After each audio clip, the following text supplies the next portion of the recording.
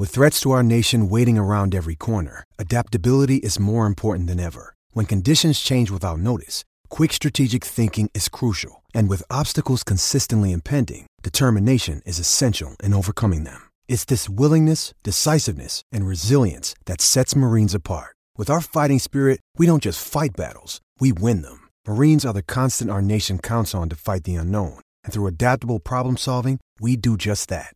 Learn more at marines.com. Love this podcast? Support this show through the supporter feature from Acast. It's up to you how much you give, and there's no regular commitment. Just hit the link in the show description to support now.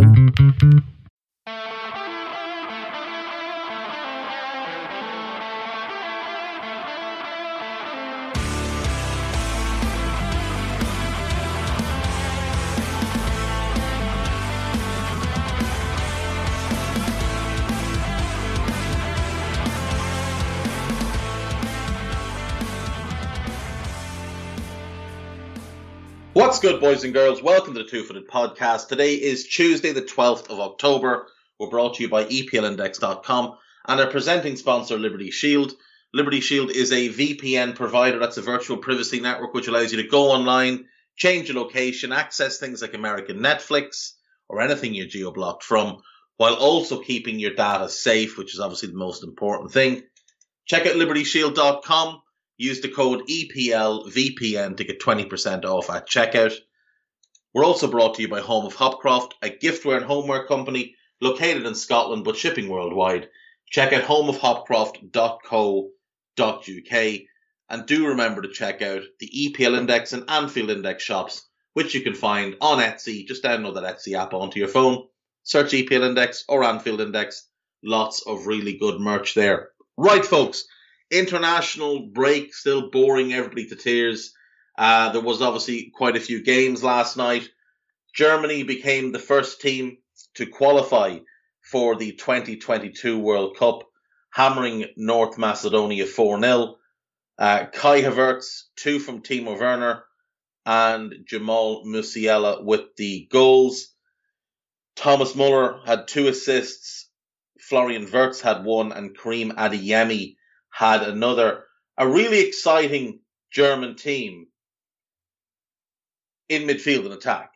Goretzka and Kimmich, we know how great they are together. Gnabry, Muller, Kai Havertz on the left, and Timo Werner up front. You also had Florian Wirtz coming off the bench, Florian Neuhaus coming off the bench, Musiala and Adeyemi as well. On the bench, not even featuring Leroy Sané. So much attacking and midfield talent for this German team. The big question marks are obviously at centre-back. Niklas Süle and Thilo Kehrer played in this game. Neither of them are what you'd call elite-level centre-backs. Süle was well on his way to becoming that. The knee injury, and apparently doesn't live the most professional of lifestyles. That hasn't helped. Thilo Kehrer, the move to PSG just hasn't gone in his favour. He's played too much right-back. He hasn't developed as a centre-back. Still very talented, still quite promising, but it doesn't look like either of them will become the defenders they were expected to be. Same thing goes for the likes of Jonathan Tah. Germany thought in these 3 they were going to be able to put together a really strong central defensive group. It hasn't worked. They've got options at full-back. They've got no real standout player there. The other centre-back option is obviously Ginter. He's had a decent time at Gladbach, but he's not the defender he was expected to be either. I don't think Germany are a threat to win the World Cup because I don't think they're good enough defensively, but they will be an issue for everybody with that midfield and attack moving forward. There's so much talent there. As long as Goretzka and Kimmich are fit, they're going to be really, really difficult to beat because those 2 can control the midfield against everybody. The Netherlands beat Gibraltar 6-0. Virgil van Dijk, 2 from Memphis Depay, Denzel Dumfries, Arnaut Danjuma and Donyell Malen with the goal. Danjuma is in brilliant form this season. The move to Villarreal has paid off really, really well.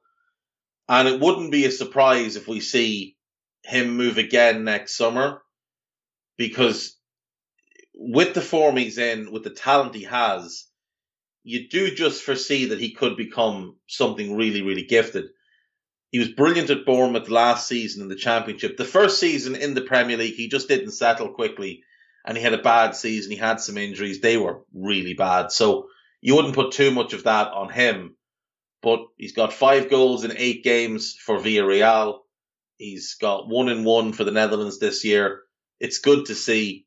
He's a player that had great promise when he was at PSV, went to NEC to get games, did really well in the second division in the Netherlands. That jump, though, from the second division in the Netherlands to the Premier League was substantial. He had that season at Club Brugge. It wasn't great. Probably needed another season there to settle himself in and then move to the Premier League. But a talented player, and definitely one, I think, to keep an eye on. There will be Premier League clubs interested for sure. Norway 2, Montenegro 0. El Younasi of Southampton getting the 2 goals. No Erling Haaland in the Netherlands squad at the moment. Obviously, he's injured. But Martin Odegaard and El Younasi both playing very, very well. That's a good Norway team. There's a lot of quality. Even the team they played last night, there was a lot of players missing, and it's still a quality group. Once they get Haaland back, Sander Berge comes back into that team, I do think we'll see more and more from this Norway team over the next 4 or 5 years. Young team, lots of good young players. Croatia 2, Slovakia 2. Kramaric and Modric for Croatia. Škranz and Haraslin, don't know who he is, for Slovakia. I think Croatia will be a little bit disappointed with that one. You would have thought they would be heavy favourites to win that game, especially at home. How's that group looking at the moment? Croatia currently second in the group. Slovakia are third, but they're 7 points behind. Slovenia 1, Russia 2, Divev and Dzieciaki with the goals. I don't know, that's not how you pronounce his name. That's just what I've said. That's a noise I've made. Ilicic with the goal for Slovenia. Russia topped the group with Croatia. Romania beat Armenia 1-0. Iceland beat Liechtenstein 4-0. The Czech Republic beat Belarus 2-0. Patrick Schick, top scorer in the Euros, and Adam Hložek with the goals.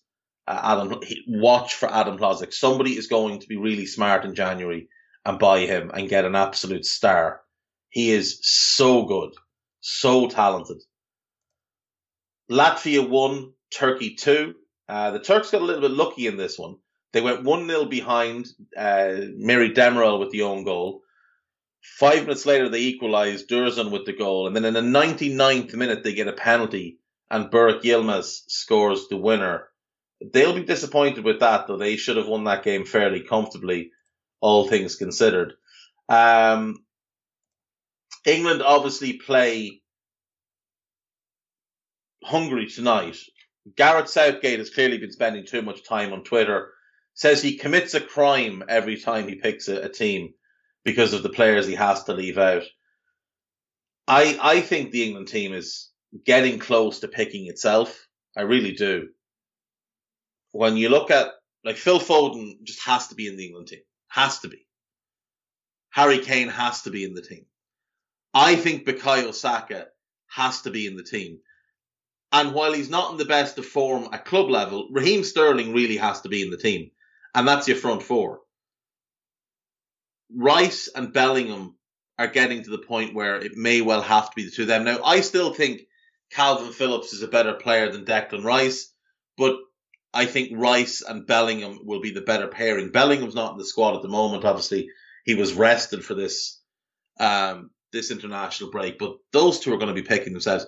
How Trent is not the right back, I just don't know. Left back, there's question marks over, but only because of Luke Shaw's fitness. When he's fit, it has to be him. The centre-back options aren't great. The best one doesn't get in the squad in Ezri Konsa. Konsa and Tomori are England's two best centre-backs right now. Tomori is in this squad, Konsa is not. Even with Slabhead out, he didn't pick Konsa, which that alone is committing a crime. But so far, the groups are shaping up interestingly enough. Group A, where teams will play 8 games. Serbia are top, Portugal are second. Portugal have a game in hand. They're 1 point behind, so they will go top. Then Luxembourg, Ireland and Azerbaijan rounding out the numbers. Serbia and Portugal will qualify from that group. It just remains to be seen who will finish top and get automatic qualification and who will go into the playoffs. Group B, Spain top, Sweden second, Greece third. Kosovo and Georgia are out of the running. Again, it's 2 from 3 here. Spain, you would consider the favourites, but if Sweden win their game in hand, they will go top of the group. Greece still in the mix, but I do expect that it'll be Spain and Sweden that'll get through. It just remains to be seen in which order. In Group C, Italy and Switzerland look like they'll progress. Northern Ireland still kicking around. Bulgaria and Lithuania have been eliminated. Group D, France are top and looking like they'll run away with it. Ukraine second, Bosnia-Herzegovina third, and Finland fourth. Those three still battling it out for second place. Kazakhstan out. Not really surprising. No offence to them, but they're not exactly a football power. Belgium clear on top of Group E, with the Czech Republic and Wales battling for second. Estonia and Belarus out. Czech Republic currently ahead of Wales on goal difference, but Wales do have a game in hand. If they can win that game, they will go ahead of the Czech Republic with just one game left. Group F, Denmark running away with it. Absolutely unbelievable, the form that they're in. 7 games played, 7 games won, no draws, no defeats, 26 goals scored, no goals conceded. Denmark running away with that group.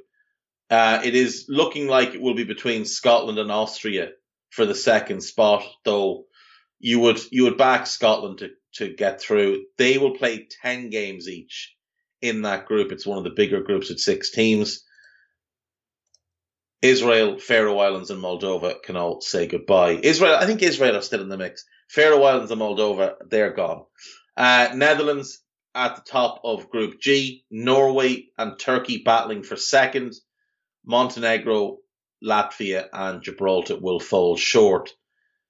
I really want, as much as I like the Turkish squad, and there's a lot of good players that I really want Norway to qualify. I really want to see Erling Haaland at a World Cup. I really, really want to see that. In Group H, Russia are top, Croatia second, Slovakia third, Slovenia fourth, Malta fifth, and Cyprus sixth. Slovenia, Malta, and Cyprus eliminated. It looks like it will be Russia and Croatia. Slovakia are too far back, really.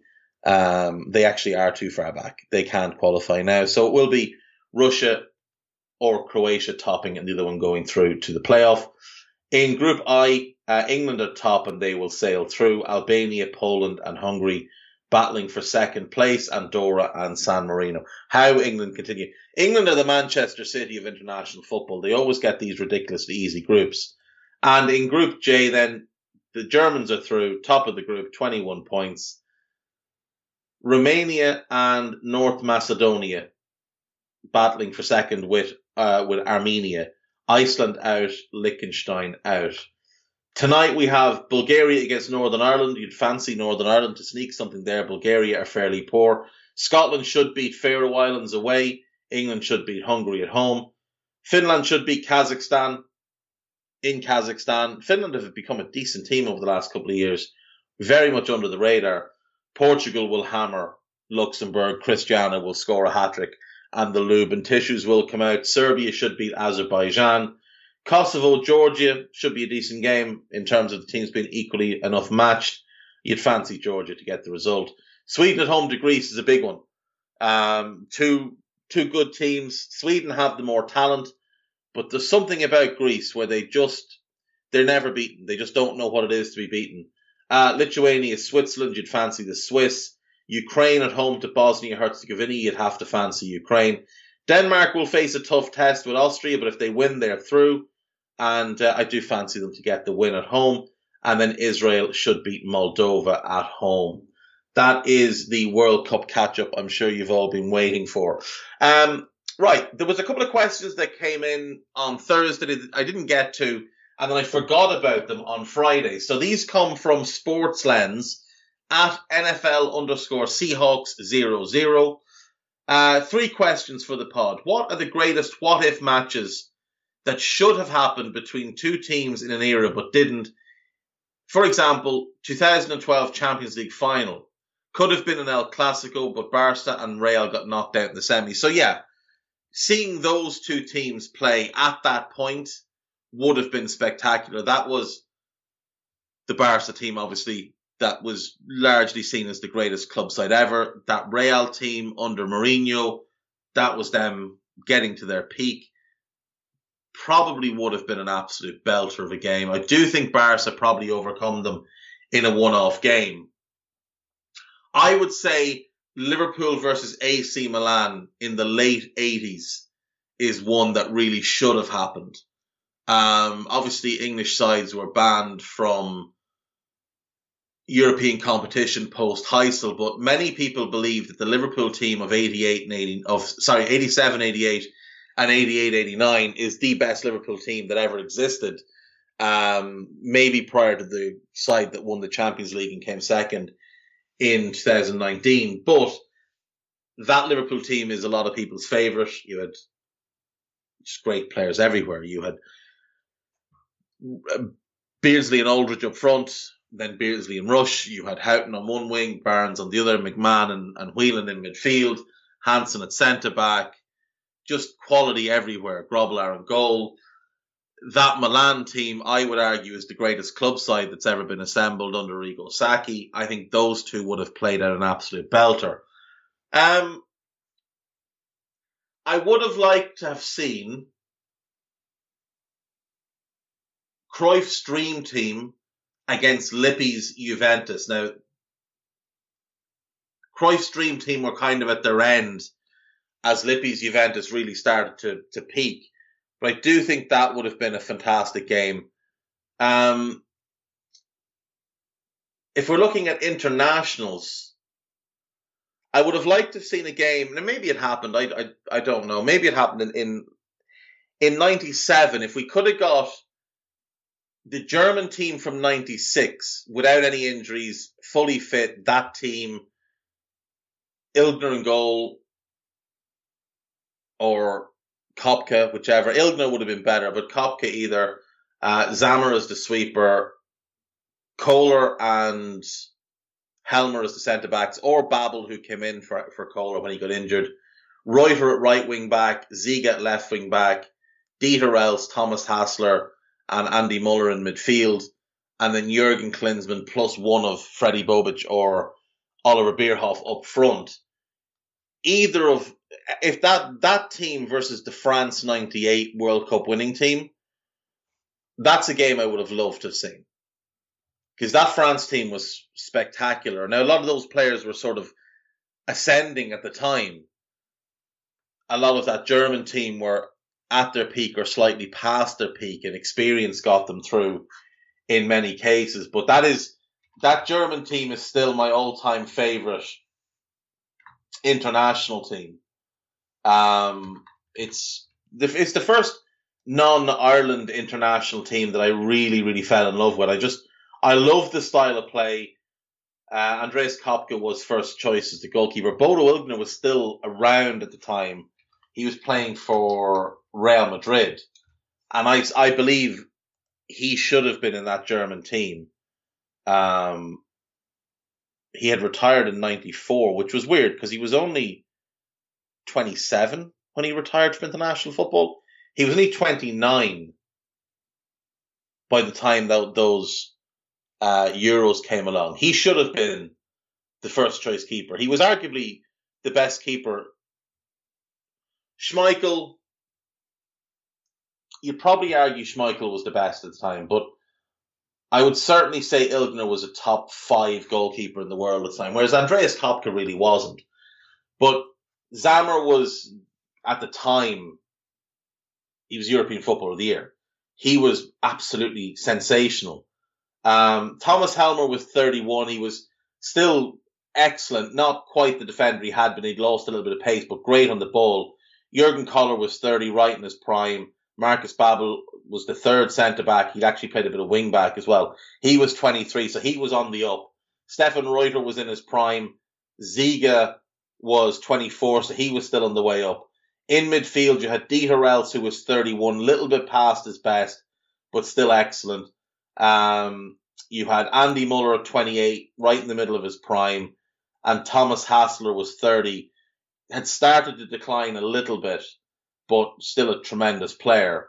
Up front, obviously, like I said, you had Klinsmann, who was 31 and had succumbed to a lot of injuries at that point, and then you had either Freddie Bobic, who at 24 was still on his way up, or Oliver Bierhoff, who'd be the hero in the final. He was never a great player, but he did have that incredible moment in the final, scoring the 2 goals. But that's the international game I would have loved to have seen. That German team versus the France team that won the World Cup. I still maintain that if that German team go into that World Cup as was, I think they win that World Cup. They went in with a bunch of injuries. It was a different team by the time they got to the World Cup, which was a shame.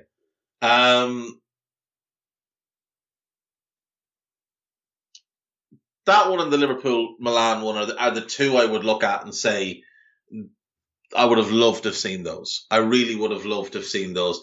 I would have loved to have seen the Celtic team of Jock Stein against Matt Busby's United. Celtic, obviously, the first British team to win a European Cup. United then would be the first English team to win it. I would have loved to have seen those two teams play. I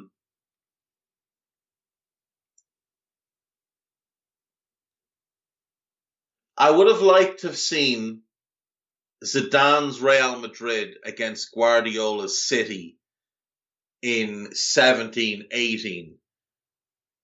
Liverpool got to the final of the Champions League. I would have rather seen what would have happened if that City team had gotten to the final, because that City team in 17-18 is still the best City team.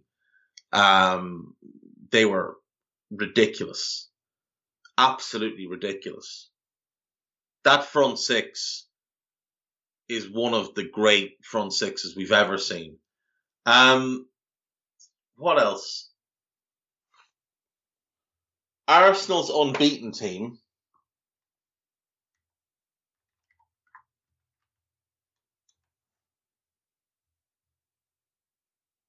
I would have liked to have seen Arsenal's unbeaten team play Milan under Carlo, or Capello's. Was Capello there at that point? Capello's Juve. I would have liked to have seen Capello's Juve play Mourinho's Chelsea. That would have been an interesting one. If Juve had beaten Liverpool in the Champions League that year, that's who they would have played. That's one I would have liked to have seen, because that Mourinho team was unbelievable. But Capello's Juve were brilliant. Absolutely brilliant. They completely underestimated Liverpool, as did Mourinho's team. I would have liked to have seen Mourinho's Chelsea against the 05 Milan team. Now those would be the ones. Moving on then. What is the greatest African 11 in the 21st century? So I just jotted this down. I've got Onana in goal. I think he's the best African goalkeeper I've ever seen. I've gone with Laurent of Arsenal at right back. Really good player. Really clever. Good on the ball. Good going forward. Good defensively. I moved Achraf Hakimi to left back, largely because I couldn't think of a good left back, so I put Laurent in at right back and moved Hakimi. Hakimi would have been in. Centre backs, I'm going Kalidou Koulibaly and Sami Kuffour, who was just a magnificent centre back for Bayern for a number of years. Two-man midfield, Michael Essien and Yaya Toure. We're going all-out attack here, so Yaya, who just decided he didn't want to do defensive work anymore, will roam forward, and Essien will just sit in front of the two centre-backs. And we're going to bomb everybody forward. We might keep Laurent back and let Hakimi attack, but I've got a front four of Salah and Mane on either side, Drogba and Eto'o through the middle. And in the wake of Newcastle's takeover, who would be a good CEO, director of football, and head of recruitment candidates that they should target? Right. I would go head of recruitment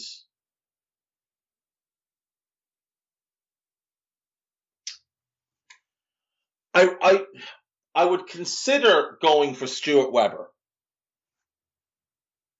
of Norwich, who I think is excellent, but they want to make a big splash. I think they have to go for Campos. I think they have to go for him. He built the Monaco team. He built the Lille team. Go and get him. Rather than a director of football, I would go president of football operations and have him oversee the whole thing. And that would be Beppe Marotta, currently at Inter Milan, built the great Juventus team that would go on to dominate, built the Inter Milan team that won the title. I think you can't do better than him. I would give him overview of the entire football operation side of things. Separate state and church, basically. Church being the football side of things. Have him as the Pope running the football side of things with department heads answering to him. Give Campos the run of the recruitment side. But I think those two together would work really, really well. In terms of the CEO, I would look outside of the football sphere. I think it's important that they look to the business side of things and try and get in somebody who has really excelled in the business side and can really grow the company.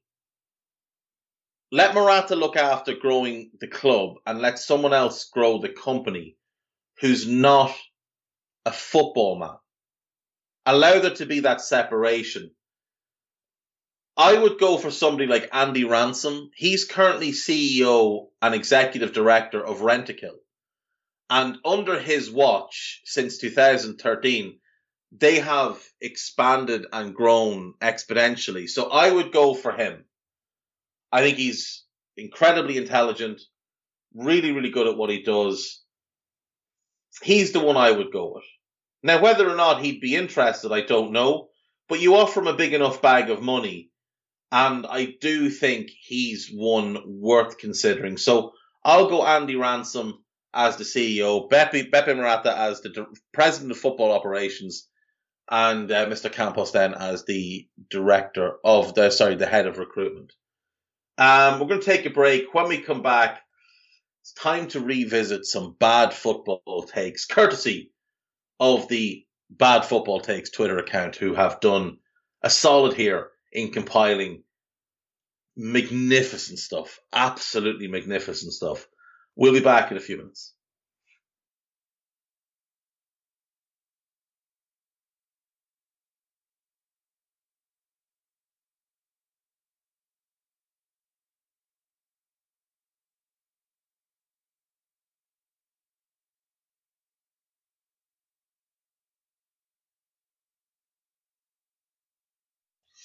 Right, welcome back. I'm not sure entirely where I left off the last time I did this, so there may be a little bit of repetition. It is what it is. We'll start at the start of September. Some of these are from August because they did a little competition for the worst football take from August. So the semi-finalists. AFC _Zidane. Unpopular opinion, Jorginho right now is better than Busquets has ever been. Sergio Busquets is, if not the best defensive midfielder ever, he's certainly in the top 2 or 3. He is a remarkable passer of the ball, who's brilliant from a positional point of view, from a point of view of reading the game. He rarely commits to a tackle because he doesn't need to. He anticipates everything so well. He angles himself. If you watch a midfield runner against Barcelona and watch Busquets go to meet him, he never goes head on. He never goes to try and win the ball. What he does is he goes at an angle to divert that runner into a trap. So when Barca were great and when Spain were great, what you would see is midfield runner charging through the middle against Barca. Busquets would go to meet them at the angle, drive them towards the fullback. The fullback would come to meet them, cause that player to turn round, and then depending on which side of the field it was on, either Xavi or Iniesta or later Rakitic would come back in. They'd get a 3v1 situation. They just take the ball off them and away they go. Busquets defensively flawless. The only thing he ever lacked was pace. Didn't matter. One of the most intelligent players ever. And on the ball, just a joy to watch. Maybe the most press-resistant midfield player of all time. Great passer, super intelligent. You'll often hear players talk about receiving a pass from Busquets. How the player knows, without knowing what their surrounding is, which way to turn just from the pass they receive from Busquets. If he plays it dead onto them, he wants it back. If he plays it to their right, he's telling them, turn and go to your right. If he plays it to their left, he's telling them, turn and go to your left. He's doing all that without speaking. He's also dictating the defensive line. Again, watch Barcelona when they were great. As Busquets moved, Puyol would call the defensive line. If he stepped up, Puyol would call, the defense would step up. If Busquets shifted to his left, the defense would shift to the left. If Busquets went to the right, the defense would go to the right. And when he dropped back, Puyol would call it and they would drop back. That guy manipulated the whole game. As Vicente Del Bosque said, if you watch the game, you may not see Busquets. If you watch Busquets, you see the whole game. Anyone who says that great defensive midfielders aren't absolutely key to a team's success just doesn't know what they're talking about. I'm sorry, but 17-18 Gabriel Jesus is better than any version of Robert Lewandowski in terms of football ability. That is from some idiot calling himself the one and only at MCFC_season SZN26. He's got a picture of Riyad Mahrez as his avatar. Robert Lewandowski is one of the 10 greatest strikers the game has ever seen. Gabriel Jesus at no point has been one of the 10 best strikers in the world. Gabriel Jesus has been a disappointment. This one is actually from someone I know very well. This one was from Simon Brundish. Not one of the big transfers in the Premier League would get into Liverpool's best team. Not one. And I love Sancho. Jack is great. Lukaku is awesome. Still not one. Lukaku walks into the Liverpool team, Simon. Walks into the Liverpool team. I don't care if you have to change it around. He walks in. Sancho has had a bad start at United. Sancho at Liverpool lights up the league. Sancho starts over Mane based on what Mane has put forward the last 12 months. Now, the last 2 games he's been good. Prior to that, he'd been trash. Sancho starts Liverpool, as does Lukaku. Jack Grealish does not. Here's a belter, though. Scotty_JL. Michael Jordan is known worldwide. Nobody in America, South America, or Asia will ever have heard of Lionel Messi. He's only famous in Europe. Now, before I go any further on this, just want to give a quick mention to at LFC Peter P, who tweeted me today to confirm that it's Lionel Messi, not Lionel, because Lionel Messi is named after Lionel Richie. So my little confusion over the name yesterday has been solved, and Lionel Messi becomes even more highly regarded in my household as he is named after the great Lionel Richie. Messi is not known in South America. That's brilliant. That's genius. Michael Jordan is the biggest brand in sport, but part of that is because of the Jordan brand and Nike. Messi doesn't have that. Messi doesn't want that. Jordan wants to be a businessman. He always wanted to be a businessman. Messi doesn't. So, yeah, Messi is not as big a brand as Jordan. Messi likely doesn't care. United Trey. This guy is an absolute moron. I was having this argument with my friend, and I said current Messi wouldn't be able to do anything better for United than Bruno is doing. Want to know if you think I'm right or wrong. Now, he's deleted this tweet, which tells you he knows he was wrong. We'll say no more. At Wellbeast, I've seen this account. The guy that runs it appears to be high or something. Mason Greenwood is not talented. He's lucky. Mason Greenwood might be the most talented young English player around. Spoofrizio Romano. For sure, Liverpool will sign some players. Don't worry. That was the 28th of May. After he pretended he knew about the Canate deal that David Ornstein broke and then he tapped in as he normally does, he then put forward this nonsense. We're one of those winky in the know faces. You're a shameful man, Spoofrizio. And finally, Rory @_Rashford FC. Unpopular opinion. Steven Gerrard, Steven with a small s, has zero iconic moment. Not moments, moment. Moment with two M's in the middle. Moment. Spelling aside, Istanbul, 06 FA Cup final, Olympiacos. There's three without even getting too deep into it. There's three that everybody remembers. Moving on. Raheem 7II. David Silva is a top 3 Premier League midfielder of all time, minimum, and a thumbs up. I don't know if this is necessarily a bad take, in fairness. I don't agree with it, but I don't know that it's a bad take.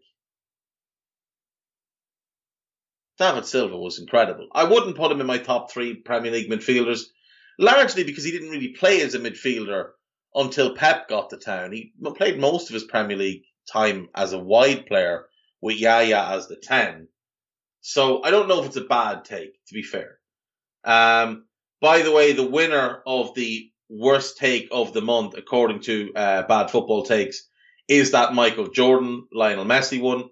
In second place is Gabriel Jesus versus Robert Lewandowski. In third place is United Trey and his nonsense about Messi and Bruno.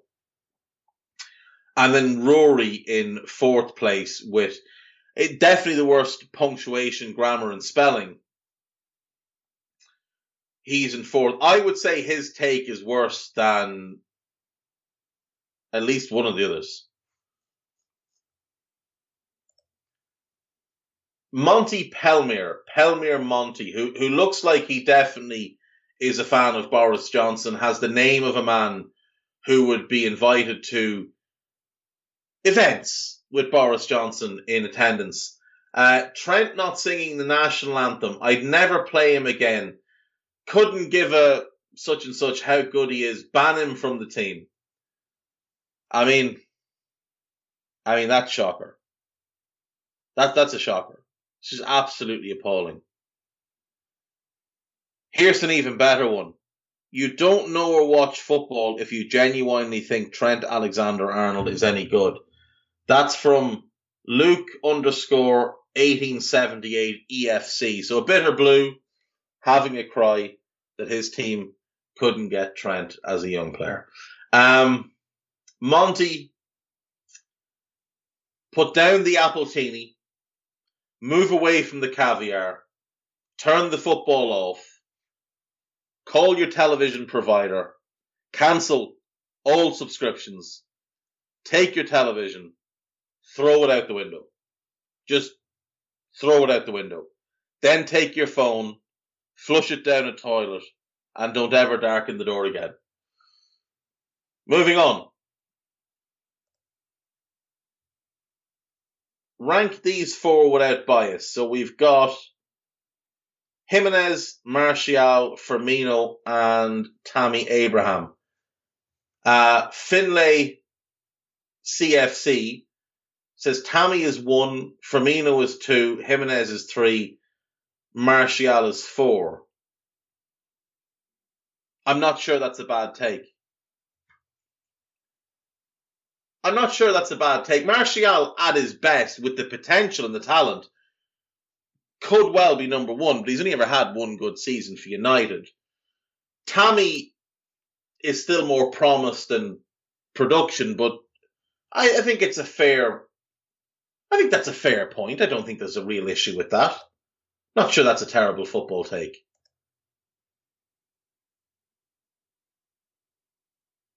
Somebody said to him, mark my words, Tammy will not be starting for you in 2 years, which obviously he's not. He's been sold. And this is the bad take. Only way this is true is if it's at Real Madrid or Barcelona. Yep, AS Roma. Okay. Moving on. Marcher Lord 1. We must fight to end child poverty. Hey kids, here's my new 80 quid nylon shirt. Same bloke. Right.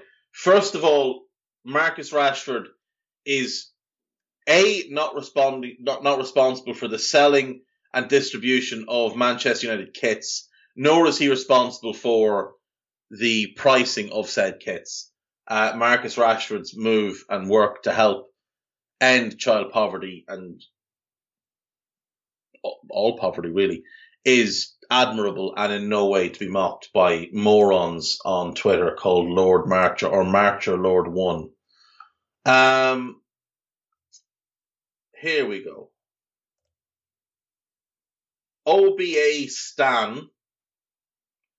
Sir Alex Ferguson was a mid-manager that relied on the FA, referees and spending big for success. We saw some of the most ridiculous officiating ever in the history of the Premier League during his time. All his successes had more to do with godfatherism as opposed to any actual game tactics. I can lean right into this one. Right into this. This is right up my street. It's a bad take, but I appreciate that. Sam. This is my good friend Sam Maguire. For LFC Stories, how Liverpool found their next Sadio Mane in Taki Minamino. Sam wrote an article, an opinion piece around the time Liverpool signed Minamino. To turn around a year and a half later and say, haha, gotcha, is a bit of a bad move. So at the time, don't think it was necessarily a bad take. Minamino was really highly regarded coming out of Salzburg, had really impressed in the Champions League. Winnie, Ronaldo and his family really obsessed with the Messi family. See how Georgina copied Queen Antonella. This is crap. Moving on. Ronaldo is not 10 in the Premier League. In the PL alone, that's mad harsh. Okay, name 10 better. De Bruyne, Salah, Trent, Bruno, Lukaku, Son, Van Dijk, Pogba, Foden and Kane. Pogba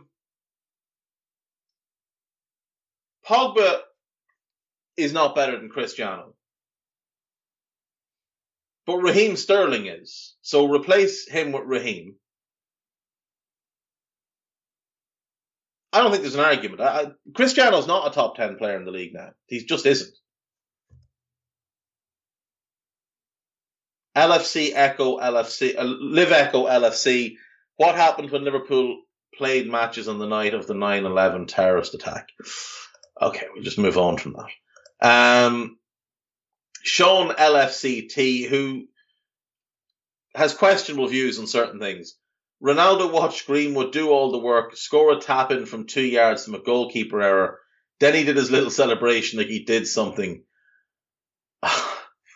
I can't read the rest of that, but it's not a bad take at all. It really just isn't a bad take. Kieran CFC88, there was way more hype for Griezmann's second debut for Atleti than there was for Ronaldo's second debut for United. It's just not true. Pepe _19i. Rafinha is a championship level winger. That's another L for the fundamental FC purists on here. AFC Carries replies, would honestly love to know where this man ranks Pepe among the wingers in the Premier League. And the guy replies, top 3 with Salah and Son. Now I like Nicolas Pepe and I like him more than most, but he's barely top 3 wingers at Arsenal, let alone top 3 wingers in the Premier League. United Optimist. This is going to be very difficult, but who's the best Premier League midfielder of all time? And Umir replies, David Silva. Not a difficult choice to me either. David Silva is not the best midfielder in the Premier League history. At righty _8, the certified clown. Virgil looks finished. Such a heavy footballer. An injury like that was always going to affect him more than most. I mean, this was after a pre-season game. Ray at Lou_Sasshole. First of all, if you say dead ass, you're just a moron. Dead ass might be open to starting the Rice is better than Vieira, Makelele, and Yaya talks by the end of the year. Oh my God. Oh, it hurts my head. Oh, see what the issue with this kid, right, is that he wasn't stuffed into a locker when he was young and made stay in there and think about what he'd done. Think about the choices that he'd made that had led him to that point in his life. Oh, it's just awful. Awful, awful, awful stuff. I knew he was going to be a clown when I saw Dead Ass, and it just got worse. Dani Alves and Jordi Alba in their prime are the best fullback pairing of all time. Prove me wrong. Sam Bunting replies, I can name one fullback duo better, but you won't want to hear it or accept it because of who they played for. Somebody asks, is it Trent and Robertson? And he replies, no, it's Leighton Baines and Seamus Coleman. Now, look, in 2011 to 2013-14, Baines and Coleman were very, very good. Very, very good. At the Premier League level. Never proved it in Europe. Certainly didn't prove it in the Champions League because, Everton. They're just not in the same stratosphere as that Alves pair. Now, I would say the best pairing Barca ever had was Alves-Abidal, not Jordi Alba. But either way, it's not the best fullback pairing ever. So we'll just move on. Let's just move on.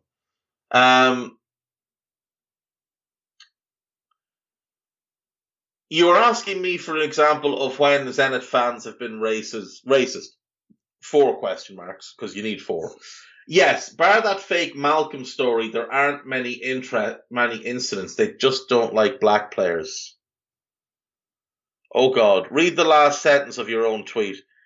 Not wanting black players to play for their team is racist, and he puts in 2 question marks as if one. What are you doing? This is an account. This guy's a moron. At SXNE19IV2. If you follow him on Twitter, block him straight away, because he defends racists. Just block him straight away. This is a cracker. Am I deluded to think this is the best midfield trio of the century? No. Xavi, Iniesta, Busquets, Cruz, Modric, Casemiro, they were good, but never had the impact like this trio have for this Chelsea team. Kante, Jorginho, Kovacic. Also better individually. Oh my God. It's not up for debate, apparently. Clinical Kai, who I think needs to get some clinical evaluation. Dear God, what have I read? Pally. United fans laughing at this is so predictable. Their manager is incapable of turning around games consistently like Tuchel, Pep or Klopp. And then someone puts up the fact that United have won more points from a losing position since the start of last season. So fair enough. It's not a bad take, though. Ollie is a PE teacher. Here we go. Tom Garrett. This guy is a wizard. He's a football TikToker. Whatever that is. And all he has is utterly embarrassing takes. So he's made some stupid comments about Salah. He said his first touch was appalling. His second touch was a tackle. I think he compared his first touch to a trampoline. Just a moron. Salah isn't a winger per se anyway. He's an absolutely elite inside forward. There's no denying that. But comparing Salah to Ronaldo at United is hilarious. He played wide in a 4-man midfield. Using goals in that argument makes you sound like an idiot. So, here's the thing. The first 3 years, yes, he played wide in a 4-4-2. The last 3 years, he played as an inside forward in a 4-3-3. United had Rooney, Berbatov and him. Tevez, Berbatov and him. Tevez, Rooney and him. In midfield, you would have some combination of Carrick, Fletcher, Giggs and Scholes. and Salah outperformed him. Someone also posted Salah's heat map just to prove the point. He does play wide. He starts really wide and works his way in. He doesn't start narrow and drift out. Robbie Savage at the start of this season, I would play Sancho instead of Salah. He'd walk straight into the Liverpool team. Like I said earlier, I would start him over Mane. I think with Robertson overlapping, I think he'd be unbelievable. But there's no comparison between Sancho and Salah. Salah is just from a different planet altogether. Flops of the season so far. This is from City Byron. He's got Ramsdale in goal. To his credit, Ramsdale's done pretty well. He's got Ben White. To his credit, Ben White's done pretty good. He's got Varane. He hasn't lived up to the expectations United fans had, but who could have? They thought they were getting Alessandro Nesta. They're getting this version of Varane. He's been what you expect him to be. He's got Upamecano, which is weird. He's also put him at right back, which is bizarre. Nuno Tavares at left back, who was bought to be a backup left back and has actually done quite well. He's put Mason Mount in the team for reasons known only to himself. He's put Camavinga in, who's been brilliant for Real Madrid. Gini Wijnaldum, I can accept that. That's fine. Sancho, yeah, fair. So far, no question. Cristiano, I mean, he's not playing well, but he still scored 5 tap-ins, so he's got to be mentioned. He can't be a flop. And Leon Bailey, who's had to commit some injuries, but he's been really good for Villa. So, nonsense. Argentina fan. I don't think this guy's an Argentina fan. Unpopular fact, Neymar has had a bigger influence on the 2010 Barca of the 2010s than Messi. We'll just move on. God almighty. Nos season. Premier League most overrated 11. Mendy. Mendy is overrated. There's no question. Trent is not overrated. Varane is overrated by United fans, but I don't think by the majority. Ruben Diaz, yeah, he's overrated. There's no doubt. Luke Shaw, I think, has become a little bit overrated. Declan Rice is overrated. He's very good. These players, not they're bad players. Some of them just are overrated. I don't think Kovacic is overrated at all. Quite the opposite. I think he's underrated. Bruno, I don't think he's overrated. When you see him compared to Messi, he's overrated. But based on what he's done for United, he's not overrated. Salah is underrated. Cristiano is overrated. People still think he's 5 years younger. And Jack Grealish is overrated. That's not a bad take. Your name is dreadful, but it's not a bad take. North London Derby is literally a mid-table fixture right now, which is true. And someone called 5OJ, Arsenal would slap Barca with ease and probably Real Madrid too on a good day. They might beat Barcelona because Barca are garbage. Real Madrid would tear this Arsenal team to shreds. Barlow Bull. Genuinely the best 19-year-old the world has ever seen. And he's put a picture of Anthony Martial. We'll move on. Dirk Kuyt, I know the Champions League is a tournament for champions, but a team like Sheriff Tiraspol has nothing to do with the Champions League. God, has that aged really badly. Tom Garrett, I mean, the guy's a moron. There's another one from him. I think this is the one where he's talking about Salah's first touch. Timmy Najee, only about 3 midfielders in the Premier League are better than Fred. That's impressive. That really is impressive stuff. Ellis Burner, who I think is United Ellis on his other account. These are these children that somehow accumulate massive numbers of followers on Twitter. I hope we get Bayern in our Champions League group. United Trey responds, they wouldn't be able to handle us on the break. Pogba, Bruno, Rashford and Sancho, we beat them. And Ellis replies, honestly think we beat them by a scary margin, like we did with Leipzig at OT, but we'd be doing it at the Alliance Arena, forcing Neuer into retirement.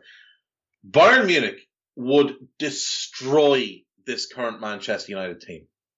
I don't mean beat them. I mean annihilate them to the point that Ollie would be sacked in the dressing room afterwards. Cristiano would have a temper tantrum on the field. Paul Pogba wouldn't realise there was a game going on because he doesn't really care about United. So there's that. Football Theo, unpopular opinion. When people start things with unpopular opinion, it normally means stupid opinion. A fully fit Marcus Rashford is better than Neymar. We'll just move on from that. We'll just let that one sit and move on from it. United Sam. Our fan base are in for a rude awakening when Ollie gets sacked. He's the glue holding this club together. Brilliant. 30 versus 30. We are getting that choke artist Henry out of here. Touchline fracas. What final did Rooney perform in? Is that a bad take? I know he played well in one FA Cup final, but is that a bad take to ask what final Rooney played well in? I'm not sure it is.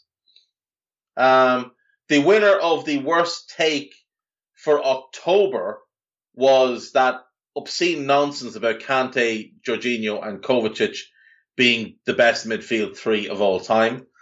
Odefi Calvin, it's unacceptable to compare Salah to Hazard. What are these Liverpool fans high on? Take away the goals from Salah, he's just a regular bench warmer. Last season when Liverpool were playing bad, he was nowhere to be found. Hazard can dribble, assist and score goals. Hazard's only dribbling is when he eats too much food and he has a little bit of a food coma. Ball Diola, teacher of ball. You know this guy's going to be a clown. Newcastle's takeover makes me feel sick. I can't lie.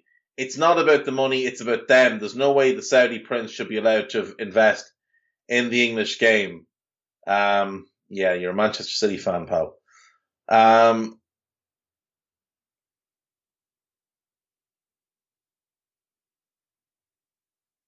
Oh, this is a bad take. Sean, D-O-L-F-C. Sean's a good guy. Somebody said to him, Salah and Mane are really struggling, and he replied,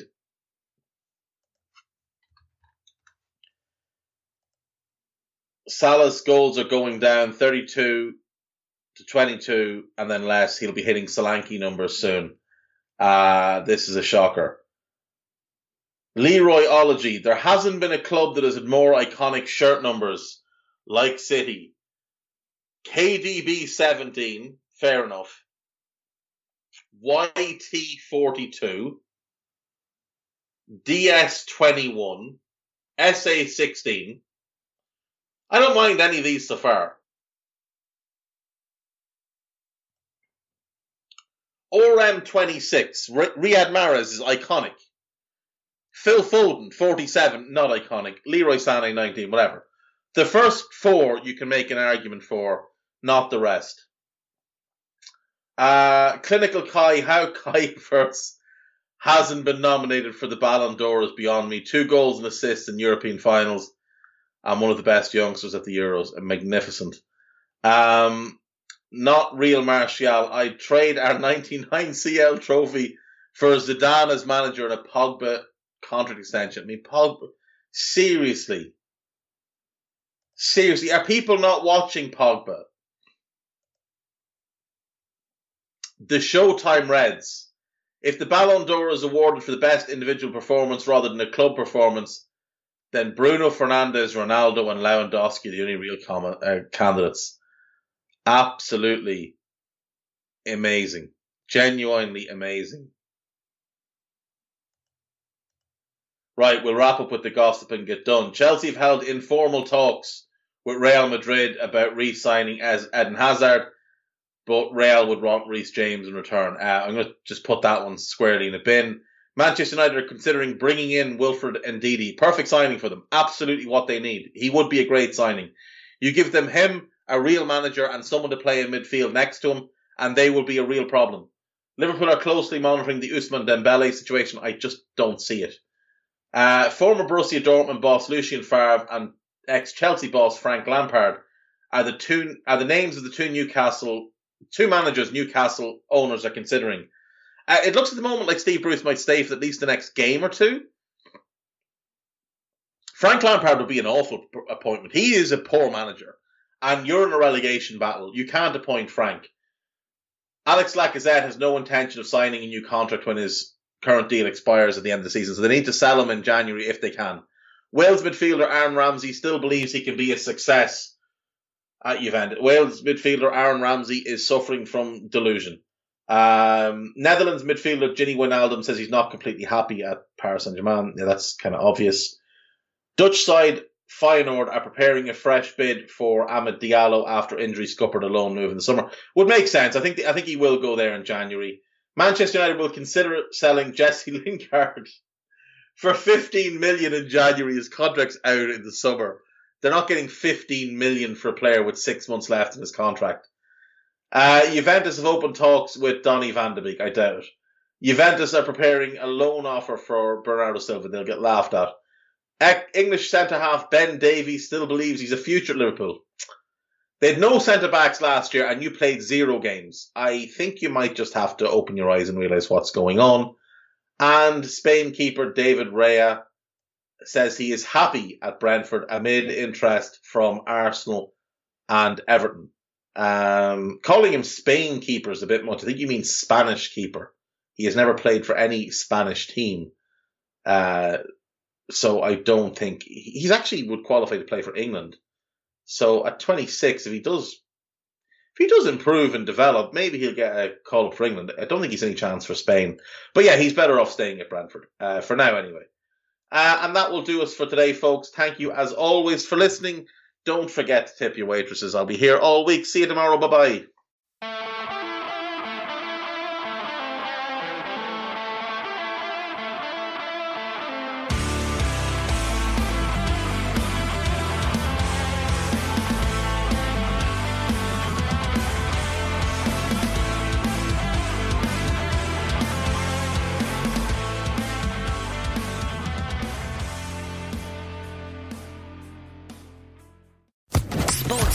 Podcast Network.